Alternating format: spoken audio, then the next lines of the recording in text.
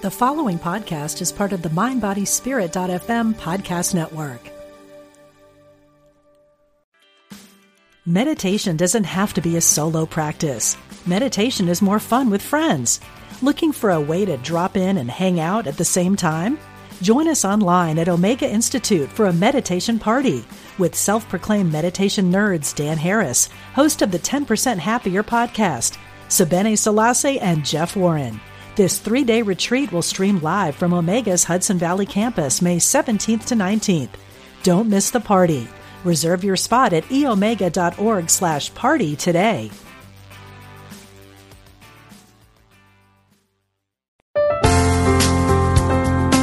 Exploring our oneness with Spirit and each other. Unity Online Radio.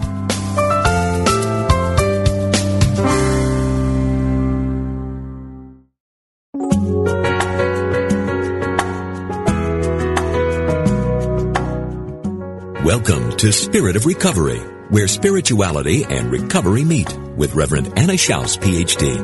Now, here's your host, Reverend Anna Schaus. Welcome to the Spirit of Recovery, the place where spirituality and recovery meet, where we support your spiritual growth in recovery. My name is Anna Schaus, and I'm your host. Thank you for listening with us today. I'm very glad that you have joined us. As always, we have a great guest and a very intriguing topic today. So I know that you're going to enjoy it, and that's going to get you thinking, and it's going to open your heart. And so thanks again for joining us today. Very glad that you're listening. Very glad that you're with us. Thank you also for liking Spirit of Recovery on Facebook. We do have a Spirit of Recovery page, and thank you for commenting and for sharing our posts on there. It's just great. I really appreciate your participation. And also, I want to thank you for letting the people in your recovery community, the people in your Unity community and your other spiritual communities, your family and your friends know about us here on Spirit of Recovery, as we are broadcasting on unityonlineradio.org. And I'm so glad to hear how what we're doing here is making a difference in your life, making a difference in your spiritual growth, and making a difference in your recovery. Every week, we do talk about topics that are important to recovering people. Our guests are always folks that are down to earth, that are knowledgeable, people that are innovative, and they're either people in recovery themselves or people who work with or write for recovering people or who are sharing spiritual growth opportunities with people. And lots of times, our guests are all of the above. But the guests here on Spirit of Recovery are always bringing you practical information that you can use and lively discussions that get you thinking. You can listen to us here on Spirit of Recovery in a variety of ways. You can listen live through your computer, through your smart device.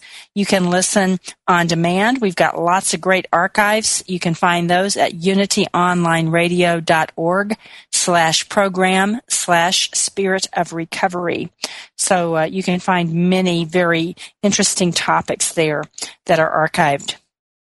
The Spirit of Recovery is a welcoming place. If you're a person that's in recovery from any kind of an addiction, if you're a family member or a friend of someone that has the disease of addiction, and perhaps you're in your own recovery as a family member or friend, maybe not, maybe the person that you have as a friend or family member is or is not in recovery from addiction, but whether or not whatever the case is, you're welcome here. Maybe you're just curious about the process of recovery. You're looking for some more information about how that works, what's the spirituality of recovery, and we're just so glad that you're here with us today. You're welcome as a listener. You're welcome to participate in our discussions. You can email or call in a question or comment on the topic for my guest. Again, my name is Anna Schaus, and I am your Spirit of Recovery host. I'm a Unity minister, and I'm an addictions counselor. I'm also a person who has in my own circle of love and friendship many people that do have the disease of addiction. And so for me this month, 33 years ago, those relationships got me started on an active path of personal growth and spiritual development, for which I am so grateful to have those doors opened in my life, in my mind and heart. And ever since that time, my walk has been an integration of unity and recovery principles. And that sure keeps me growing. It keeps me transforming. It keeps me developing a deeper relationship with my higher power and a deeper understanding of myself. So I'm very grateful for my own participation in this spiritual growth process, and very delighted to have the opportunity to share these ideas with you and to hear what you're experiencing in your spirituality and recovery walk. Today on Spirit of Recovery, our topic is Working It with Grace, and my guest is Bob A. Bob A. is a person who has a lot of years of really good quality, deep recovery, and he's going to be sharing with us today about what happens when the bottom drops out of your life, even after all of those years of a lot of recovery and really an honest commitment to the recovery process. Today, Bob is celebrating a birthday that he didn't think he was going to be around to see. And Bob is a former colleague of mine, and he is a current friend who, among other things, is a person in recovery. He has a heart for helping other people, and he's always open to a new adventure. And you're going to hear a lot about that today, because he certainly has been on a wonderful new adventure, one I think he didn't maybe quite expect, but he has certainly used his spiritual growth process and his principles and so forth to, it's amazing. You're going to be amazed. I am at all that he is doing, and it's through the power of God in his life. And Bob also tells me that he's never been so happy in his life, that he's very grateful that God woke him up this morning, that he woke up sober, and that he woke up next to his amazing wife, Joanne. So, Bob, welcome to Spirit of Recovery. Well, thank you, Reverend Anna. It's good to be here. I've been on once before, and I considered that an honor and a blessing, and here I am again. It's good to be here. It's great. Yeah, thank you for being back on. Yeah, and boy, there's been a lot of change since that time. I don't remember, maybe it was a couple of years ago, but your process, what you've been doing since that time has just absolutely been amazing. So I know that as we said, on May 18th, this Sunday, you celebrated a belly button birthday, meaning your physical birthday here on this planet Earth. And your medical doctors told you that you very well might not live to see that birthday that you just celebrated. How did that happen? Why in the world did they tell you that? Well, I'd like to start out with saying that being a person with the disease of addiction that's had the opportunity to go to treatment and get support through a 12-step fellowship, that I'm lucky to be alive from that, and I'm living on borrowed time, so to speak. But it's not by coincidence. And there was a series of incidents that happened last year and part of the year before that I'm convinced are not a coincidence, and that there was a purpose behind them.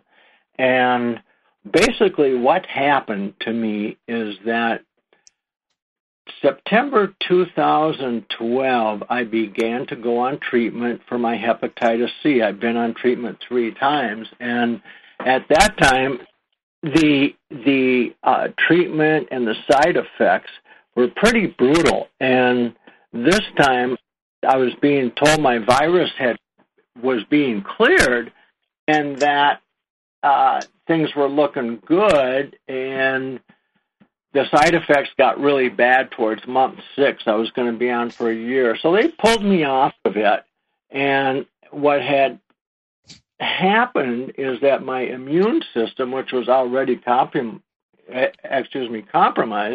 became more compromised from the interferon, which is a chemotherapy. And from that point, I was working through that. I was doing my job well, and then the company that I worked for, that transferred me from Minnesota out here to Philadelphia, had a revenue shortfall, and they laid off a lot of people. They laid off a number of people, and my job did not make the cut. And so I found myself unemployed in Philadelphia, Pennsylvania, after my wife and I had moved here like 9 months previously. So here we were, and what's interesting, Anna, all right, may I call you Anna, or should I go with the Reverend? No, please call me Anna. Okay, good, because the day that I was told that my position was going to be eliminated, it was like getting kicked by a horse in the stomach. It was just painful at a core level because I loved what I do. I worked in the recovery field for 28 years, and after that length of time, it kind of becomes your identity, so to speak, and you become real comfortable with that. And the hardest part about that, and I think that why I felt so sick to my stomach, was that I had to go back and let my wife know that I had lost my job. And I was concerned about the disappointment that she might have, but I went home and I told her, and she couldn't believe it either because I was doing well in my work. And she says, don't worry about it. Things happen for a reason, and you need to trust in God. You need to have faith, and you know He's going to pull you through whatever happens to you. And I know that, but when you're in the mix of some pain, you tend to forget that. And so the next day, I was fine, and I was at peace with the whole thing. And in my past life, I would have been resentful, I would have been angry, I would have been blaming, I would have done all of that stuff, but I had a peace about it, knowing that something was going to come down the road. So I started slinging resumes from my office, and I was in my office one day, and my arm started to swell up, and I got concerned, and it kept getting bigger. I mean, I could watch it expand. And so I called my wife. She took me to the emergency room, and they didn't want to touch it. So I got transferred via ambulance to a hospital called Chester Crozier, which is, they have a burn unit that's one of the best on the East Coast. And they also specialize in this necrotizing fasciitis, which is what I was diagnosed with, and that's the flesh-eating bacteria.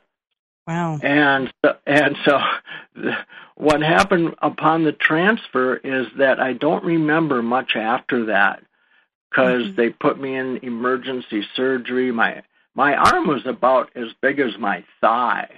And wow. Yeah, and they made an incision on the top just to keep it from blowing up and ripping apart.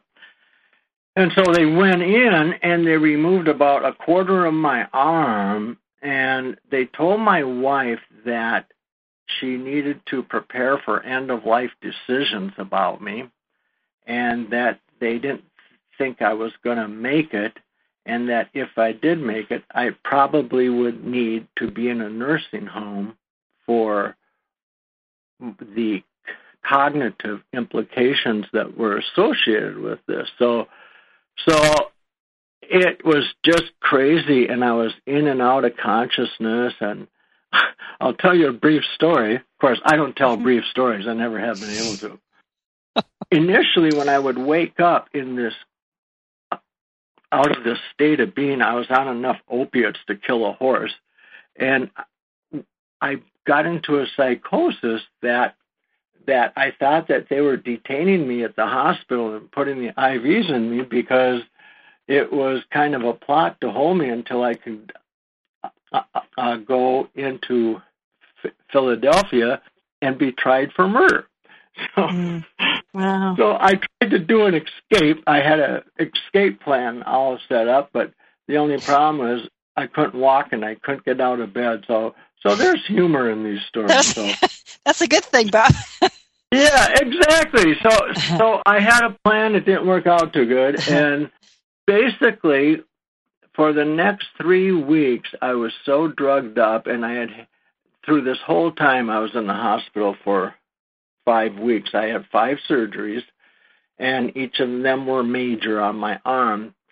But that's the chronological story, and the real story is the spiritual aspect of what I went through and the grace that was given to me by people, by my wife, by God, and whatever else is out there that is good. And throughout this process, even though I was drugged up, I came to a point very soon, or after being admitted, once I had stopped my escape plan, that I was actually okay if my life was over and my spirit was to go to the next level or to be on the other side. I was okay with it. And if I were to live, I was okay with that too. And I hit a point of surrender, and I was powerless anyhow, but I hit this point of surrender, and I was at peace going through this whole thing, at least when I was conscious. And every time I woke up, my wife was there, and she would bring in my computer, and she would show all the people on Facebook who were praying for me. They also told her that she needed to call my relatives and to have them come out because it was that serious. So the last time I was on your show, I spoke of grace. And I'm here by the grace of God. I'm here by the power of prayer. And I felt that prayer at a core level. And I was getting a lot of prayer. And my wife, Joanne, she called in a lot of prayer markers from all of her friends. And I have people I know throughout the country. And I felt it at the core level that prayer was making a difference in my healing and in my point of surrender and acceptance. And before I go on, let me see if you have any questions for me. Yeah, I do have one question, and that is that during this time when you're in the hospital and you're coming in and out of consciousness, I got two questions, and one is were you really communicating with your wife Joanne and anybody else, or was it just an internal process? That question. Then I'll ask you the next question when we get back from the break in a minute. But so I'm wondering, was it just all inside of you, or were you talking with her and or other people during this time when you're coming in and out? It was both, but mostly it was an inside job. Through my spiritual walk and my life experiences, I know that to be okay with something, it needs to come internally with support from the external. And I guess that's probably my truth in answering that question. But every time I woke up, my wife was there. And And so it's an internal job, and again, we'll just sort of start with this, and then after the break, I want to ask you some more about it. So were you like hallucinating, or just sort of like everything's, what was going on within you, in your mind during all this? Well, early on, I did have that paranoia that I was being detained while they were holding me before I went into Philadelphia to face the murder charges. Yeah. And then I would also hear the nurses talking, and I was convinced that they were upset with each other because there was going to be a union strike, when in fact there was no conversation. So I was really cognitively gone at one point. Okay, hang on to that. It's time for our break. We'll get back to that and hear about this internal process and spiritually what was happening for you. My guest is Bob A. We're talking about working it with grace, and Bob is telling us how he, after years of lots of wonderful recovery and working in the recovery field, how he really got a deeper walk with God in some very profound ways. So listeners, stay with us. We're on a brief break. We'll be right back.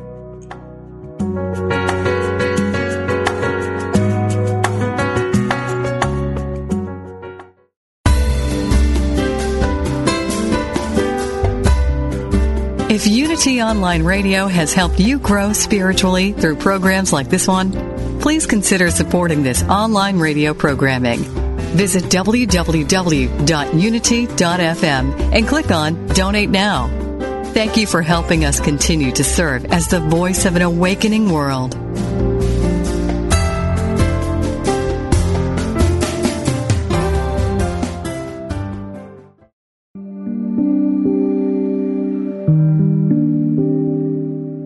Guidance and direction are bubbling up from your soul all the time, even at night. But do you hear your soul when it calls? Do you recognize it? Do you trust it? Can you trust it? How can you be certain you are hearing the voice of your precious soul? Janet Conner teaches 5 wisdom habits that help you hear your soul, recognize and trust its guidance, and begin to take action to create a truly beautiful life. Learn the wisdom habit of divine dialogue in Writing Down Your Soul. How to live a life of integrity in Soul Vows. And discover your soul's unique purpose in Check the Box. If you long to create a soul-directed life, visit janetconner.com and explore all 5 courses in her signature series, Your Soul Wants 5 Things.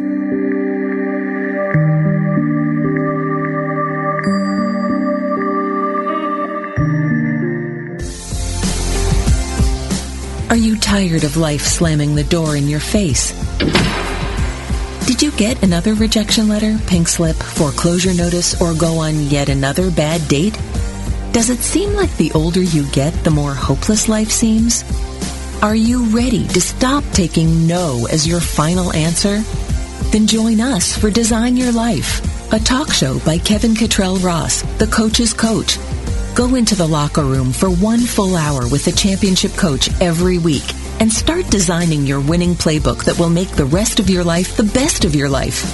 That's Design Your Life with Kevin Cottrell Ross, the coach's coach, Wednesdays at 4 p.m. Central Time on Unity Online Radio, the voice of an awakening world.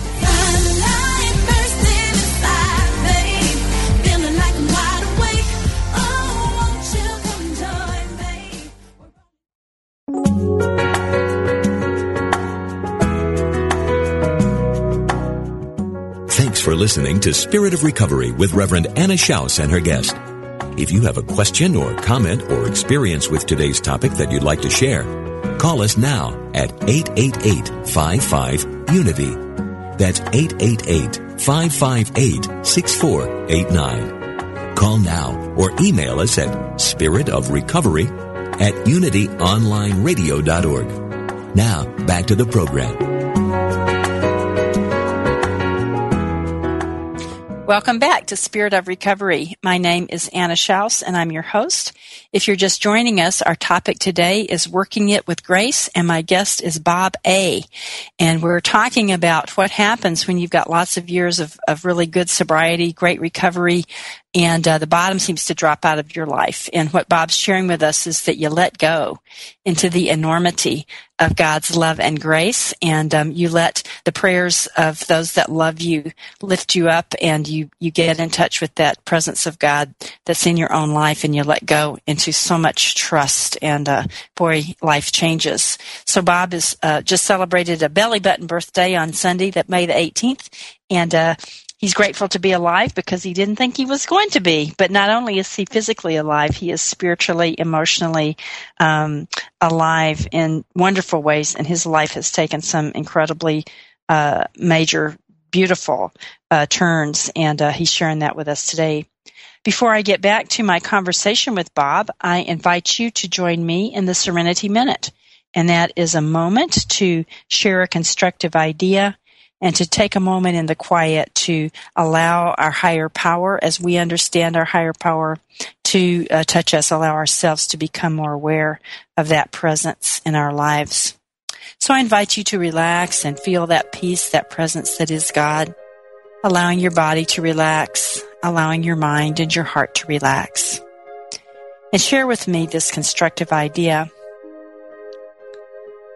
God is with me. God loves me. No matter how difficult or challenging the outer circumstances are, the opportunity is for a deeper trust in God. God is always with me. God always loves me. No matter how challenging or difficult the outer circumstances, the opportunity is always for a deeper trust in God. I let go and let my higher power bring me into new ways of living. And so we take a moment in the quiet.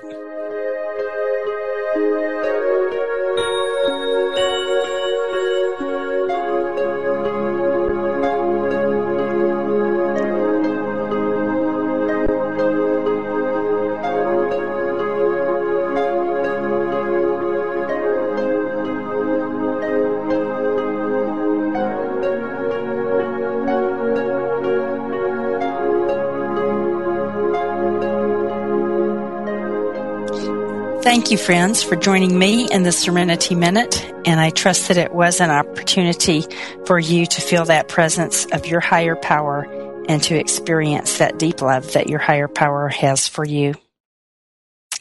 And so now I'm back to my conversation with my guest, Bob A., talking about working it with grace.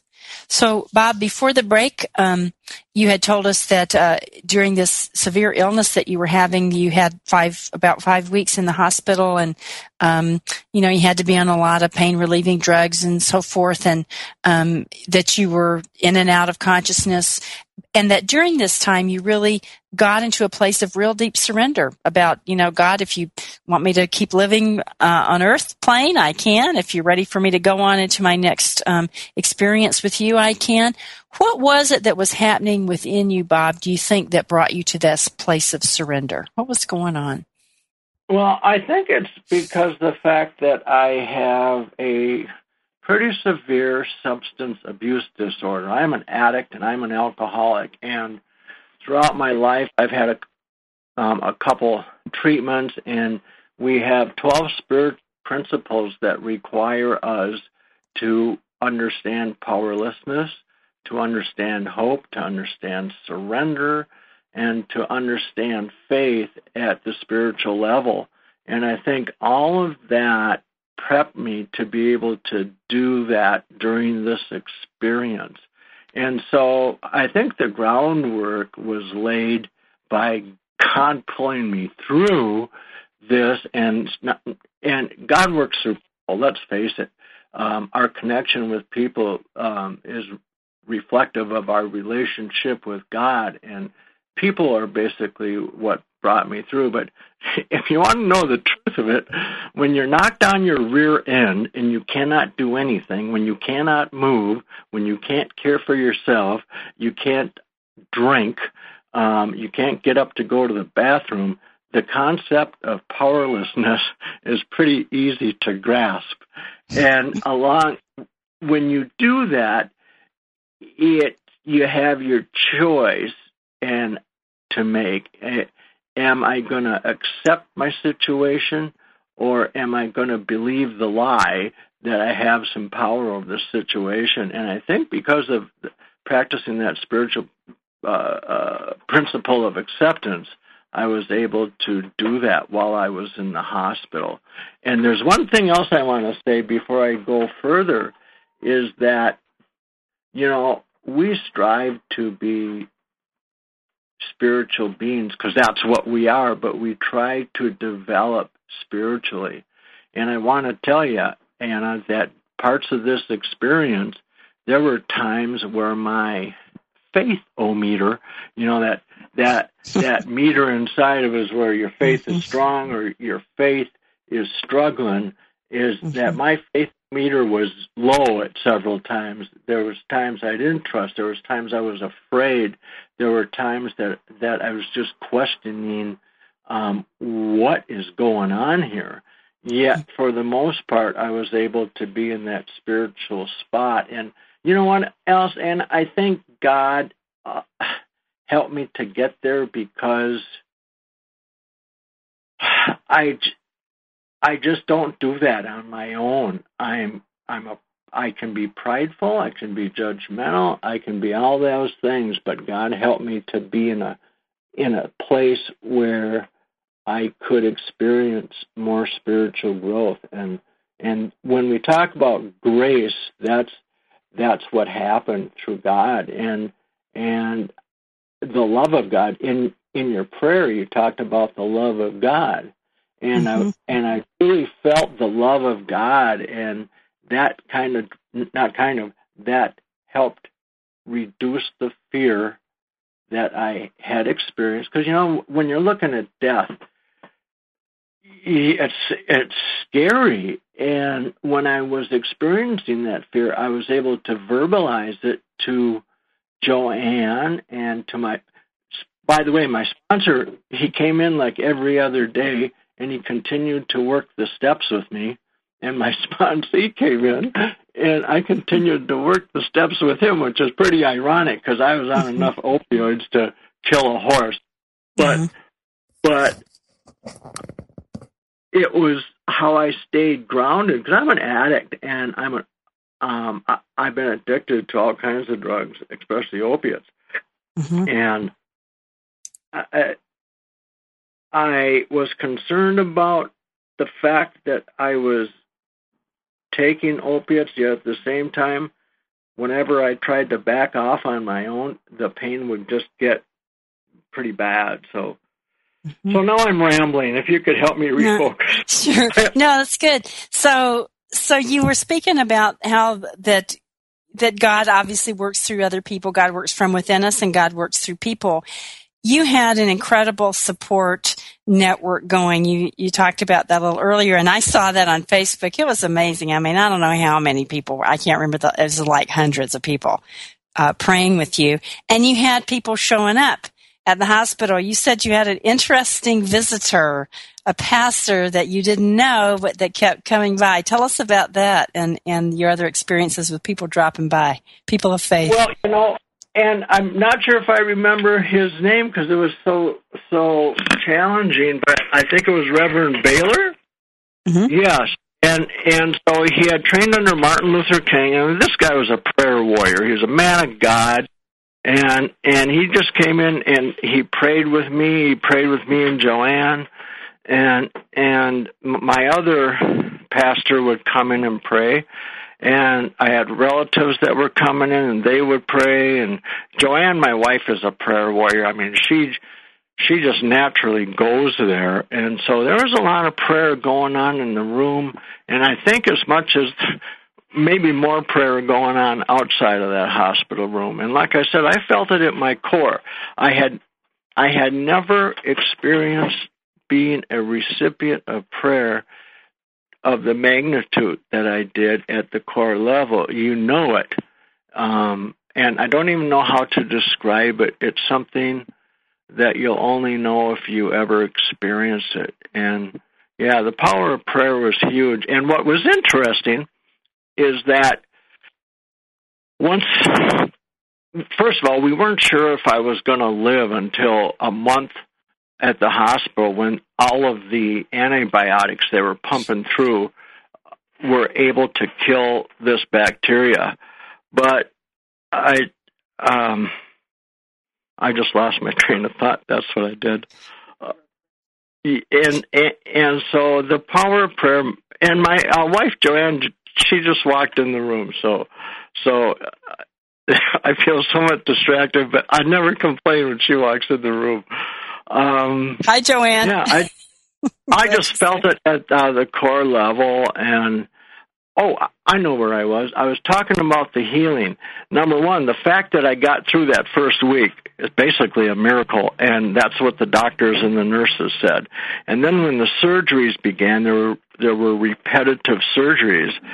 The level in which the surgeries were successful and how I was responding to them, I think my doctor at one point said that she's never seen anything like that, and that's very not a usual experience that the medical team has there, but it was very rapid, and you can't tell me that wasn't by the power of prayer, and you can't tell me that it wasn't by the grace of God, because He still has things for me to do down here to carry out His will. So the whole healing process, even though I was really, really sick, and they didn't know until I was there for a month whether I would live, it was very atypical. And so I think that's more evidence of prayer, especially Absolutely. with the compromised immune system that I had from all that interferon. And I think the stress of losing my job might, but I'm not blaming that on my employer either. So, or I should say my former employer. It was just the reality of the situation. Right. And yeah, one thing you told me as well, Bob, is that in terms of the prayer and the sort of that wonderful way that God works, is that, again, you said people of faith just sort of stopped by your room, people that you didn't even know, but like people that worked at the hospital or that were the cleaning crew or whatever, people from your faith community, they just showed up. And I swear it was just remarkable, from the housekeeping staff to the food delivery people to the person drawing blood, from the person who was my physical therapist. They just shared their faith with me, and there was active prayer, and typically you don't get that level of prayer by coincidence in a secular world, which, quite frankly, I think is where we live. And so all these things just kept popping up. At one point, too, I have to share, here I'm going back into the medical thing. My arm was really bad, and they were considering removing my arm, and I think that it was, the writing was on the wall, but when they rolled me into the operating room, they saw that the bacteria had jumped from my arm to my side. And so then they threw out the idea of removing my arm to save me, because it had jumped over to my body, and there's no sense in removing the arm when you can't remove the right side. So even with all of that said, the healing was atypical, like I told you. Mm-hmm. Mm-hmm. That's just, I love it. That's a wonderful story. And again, I was following your experience on Facebook, and I didn't get all the details, but I was just amazed at, as you said, at the amount of love and prayer and support just coming through there. So, and in addition to all the other, that was aside from that. So it's true. It's like incredible healing presence, and no wonder that you have that atypical experience and got that healing. And God sure does have work for you to do, and you're doing it. And there's been a lot of adventure that's happened to you with that too, the work that you're doing, and also some things that happened through your former employer and so forth. So, tell us about that. That's another interesting part. For quite some time, my wife and I we pray at every meal, and we frequently pray that God satisfy the spiritual hunger of people and the physical hunger of people, and that's a constant thing that we have a heart for. I've done a little volunteering with the homeless and hungry, and my wife Joanne has as well. And so when all this was done, and I was off of all the opiates, I started slinging my resume, and here I end up working at a food bank in Philadelphia in a position through my work to put food on the plates of people who otherwise wouldn't have it. And so that is not a coincidence. That is answered prayer. Mm-hmm. And it's God's plan. It's not my plan. My plan was never to come to Philadelphia. My plan was never to work at a food. I thought I'd be in the addiction treatment business all my life. My plan was not to have necrotizing fasciitis. Yet at the same time, I know God didn't bring that on me, because I think that disease and all those things are not of God. They're not of love. They're not of good. But he took that situation and turned it into good, and that's the power of God right there. The other thing I'd like to stress, Anna, is that I talk about grace and I talk about God pulling me through. I don't think that, and there's been times in my life where people who were important to me died, people who I just loved, and I thought, well, there can't be a God that would let this happen. There can't be a God that would permit a Holocaust. And there's things like that I just don't understand, and I don't understand. I question sometimes why he was bringing me through this, and it's quite evident to me today that the purpose in my life right now is pretty clear, and that's to continue to be a good husband, to help put food on the plates of people who are experiencing hunger. So it's pretty cool. Yeah. That is cool. I love it. We'll talk some more about that when we get back. It's time for our break. Listeners, our topic is Working It with Grace, and my guest is Bob A., and you can hear he's telling us wonderful things about faith and about moving into new, deep arenas of life. Stay with us. We'll be right back.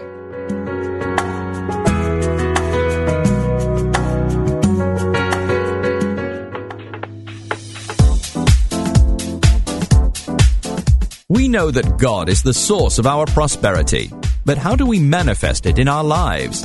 We simply change our limiting patterns around money, relationships, and health. Then, naturally, our vitality goes up, and so does our cash flow. We start to live with purpose, sharing our unique ability. Join us on Prosperity Power Hour every Monday at 1 p.m. Central Time to claim your divine inheritance. Prosperity for all. Only on Unity Online Radio, the voice of an awakening world.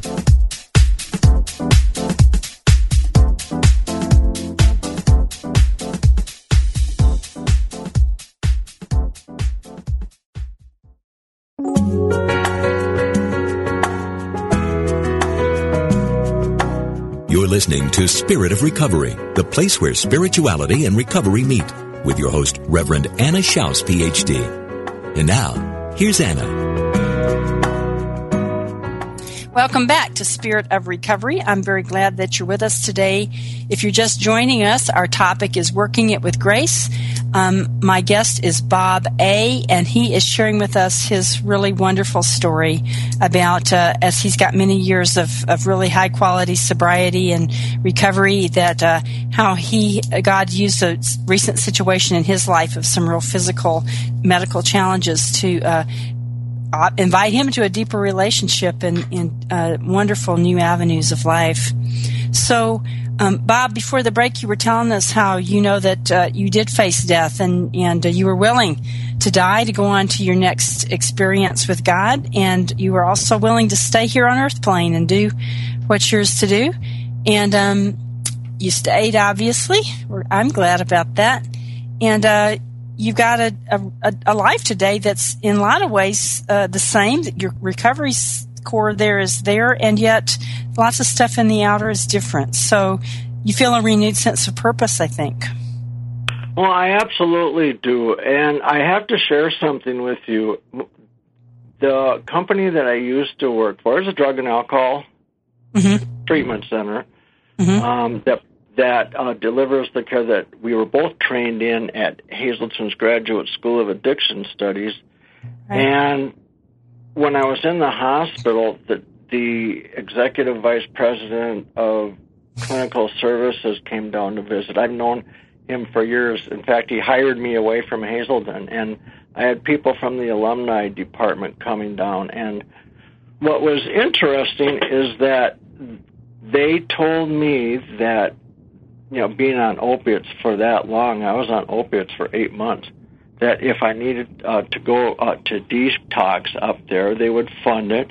If I needed to go to treatment for 30 days, they would fund it. If I needed to go to an extended care program somewhere, they would fund it. And if I needed to go to a sober house, after that, they would fund that as well. And you know what? They didn't have to do that. And that's another example of the grace that came into my life. Of course, I said jokingly back to them, well, if you're willing to pay all that, why don't you just put me back on the payroll?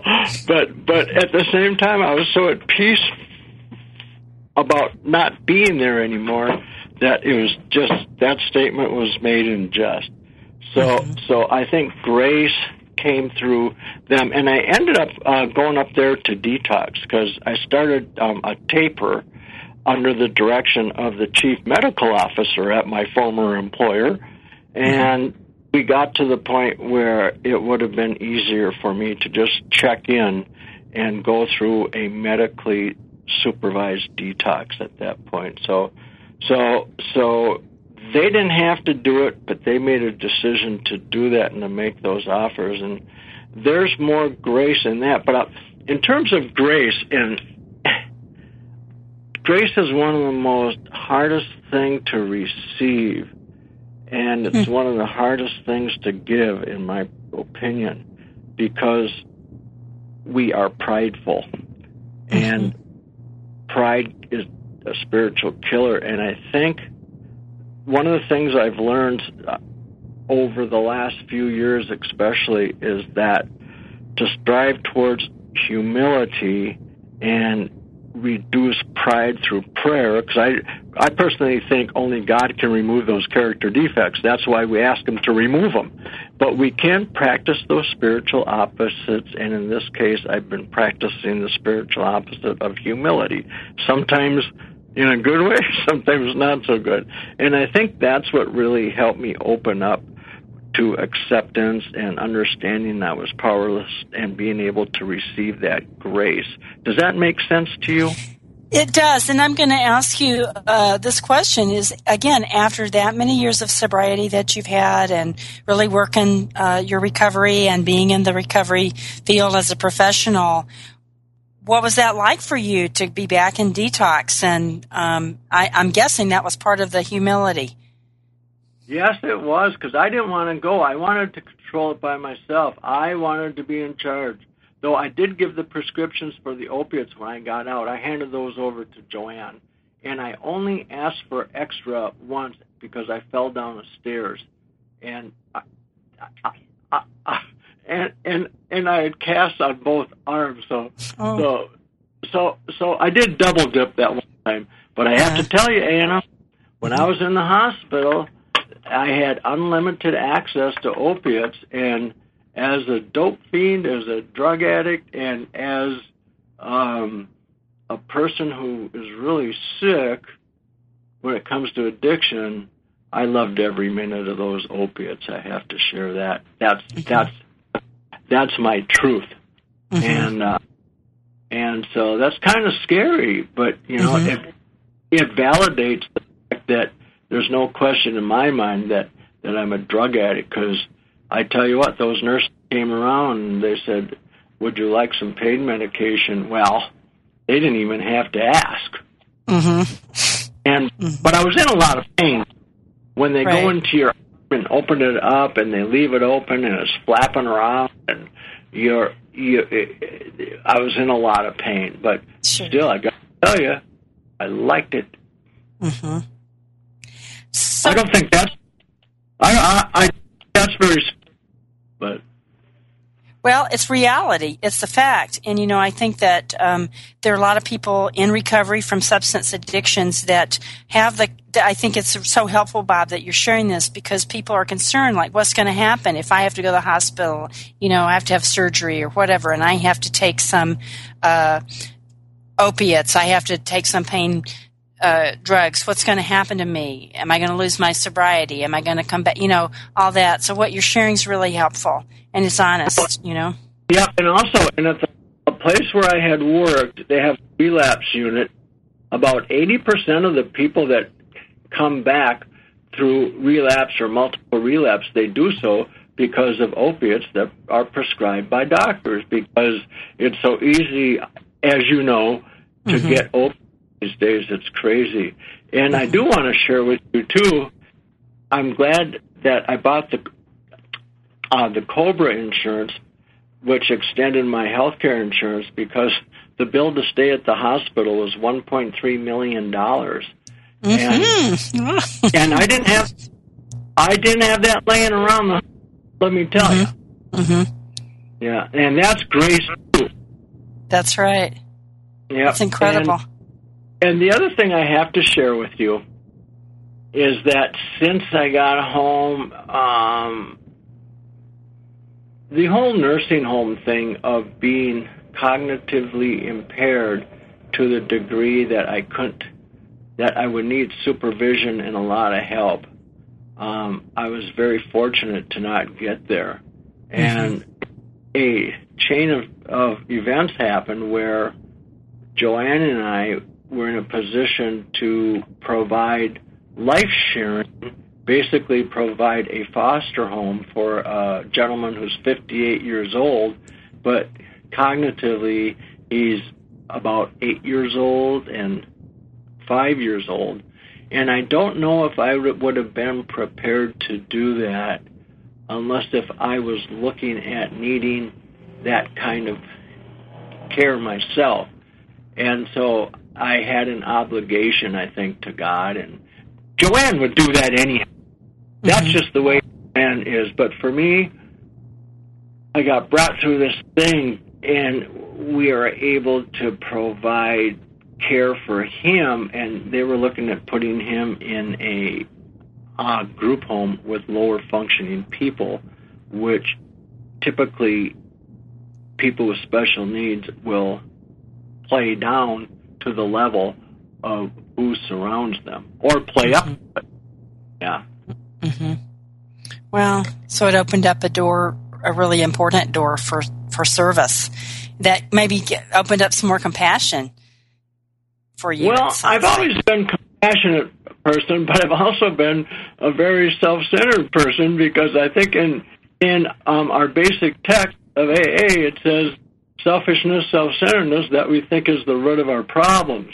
And for us to be other-centered, I think, does not come naturally. But part of this process brought me to a point of other-centeredness. And it was no coincidence that this chain of events happened with Leon either. It's just, you know when you know. Well, Bob, what's your sobriety like now? You told us that you obviously you had long-term sobriety. You had the medical event, so you had to take the opioids for pain management. You went through detox. How is your actual sobriety and your recovery different now than it was before this all happened? Well, and now here I need to bring the truth as well. Are you okay?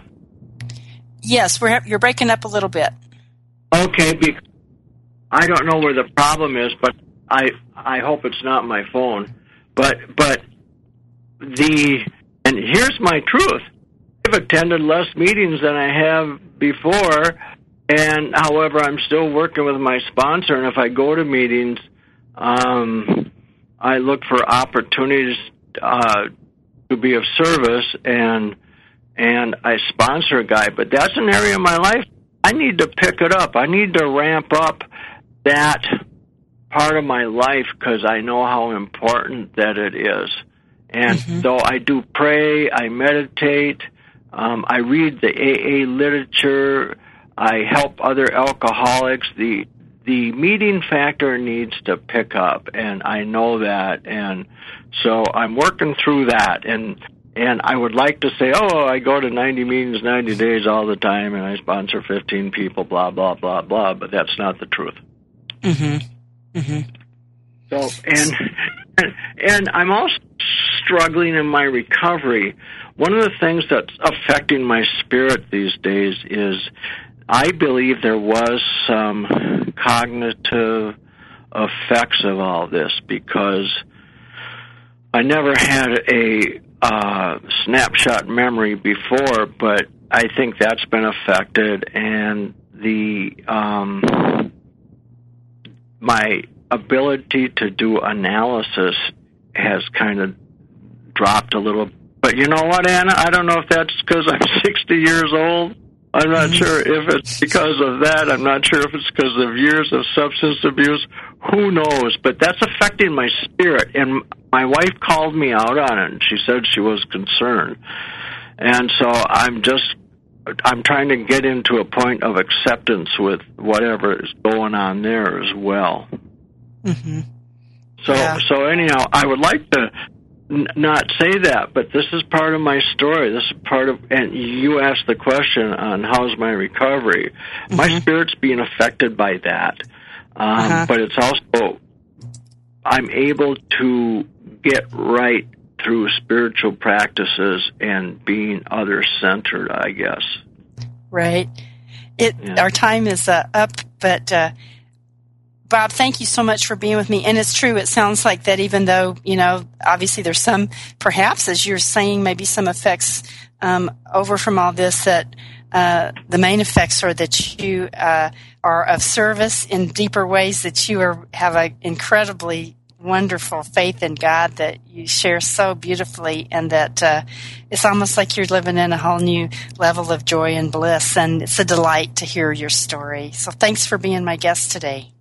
Well, I tell you what, like I said, it's an honor to be your guest. I knew you back at Hazelton's Graduate School of Addiction Studies. You've always had this spirit about you, and it's an honor. So feel free to call on me anytime, or better yet, feel free to call on my wife, because she's the testimony in this whole thing, and I was just a recipient. I think you should bring my wife on and interview her. So I'll let you get going. I will. I'll do it.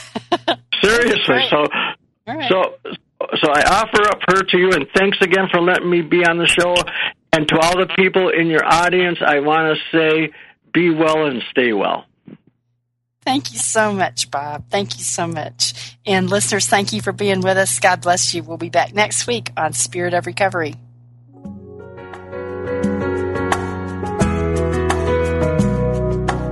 Thank you for listening to Spirit of Recovery with Reverend Anna Schaus, Ph.D., and her guests. Join Anna and her guests live every Tuesday at 4 p.m. Central Time for down-to-earth ideas about keeping spirituality at the heart of your recovery. This program is brought to you in part by Soul Matters Ministry, committed to bringing light to the soul. Online at soulmatters-spiritworks.org.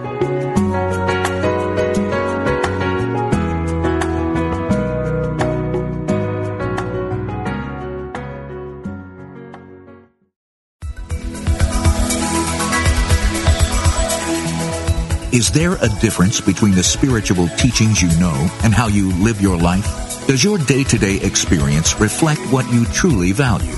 Are you ready to receive your life and live the gift that you are?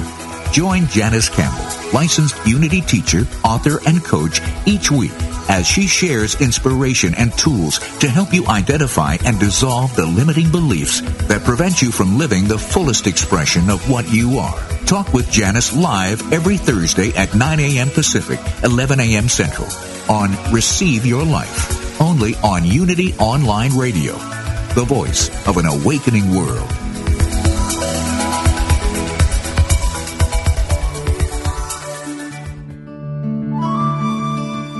Inspiration only takes a moment.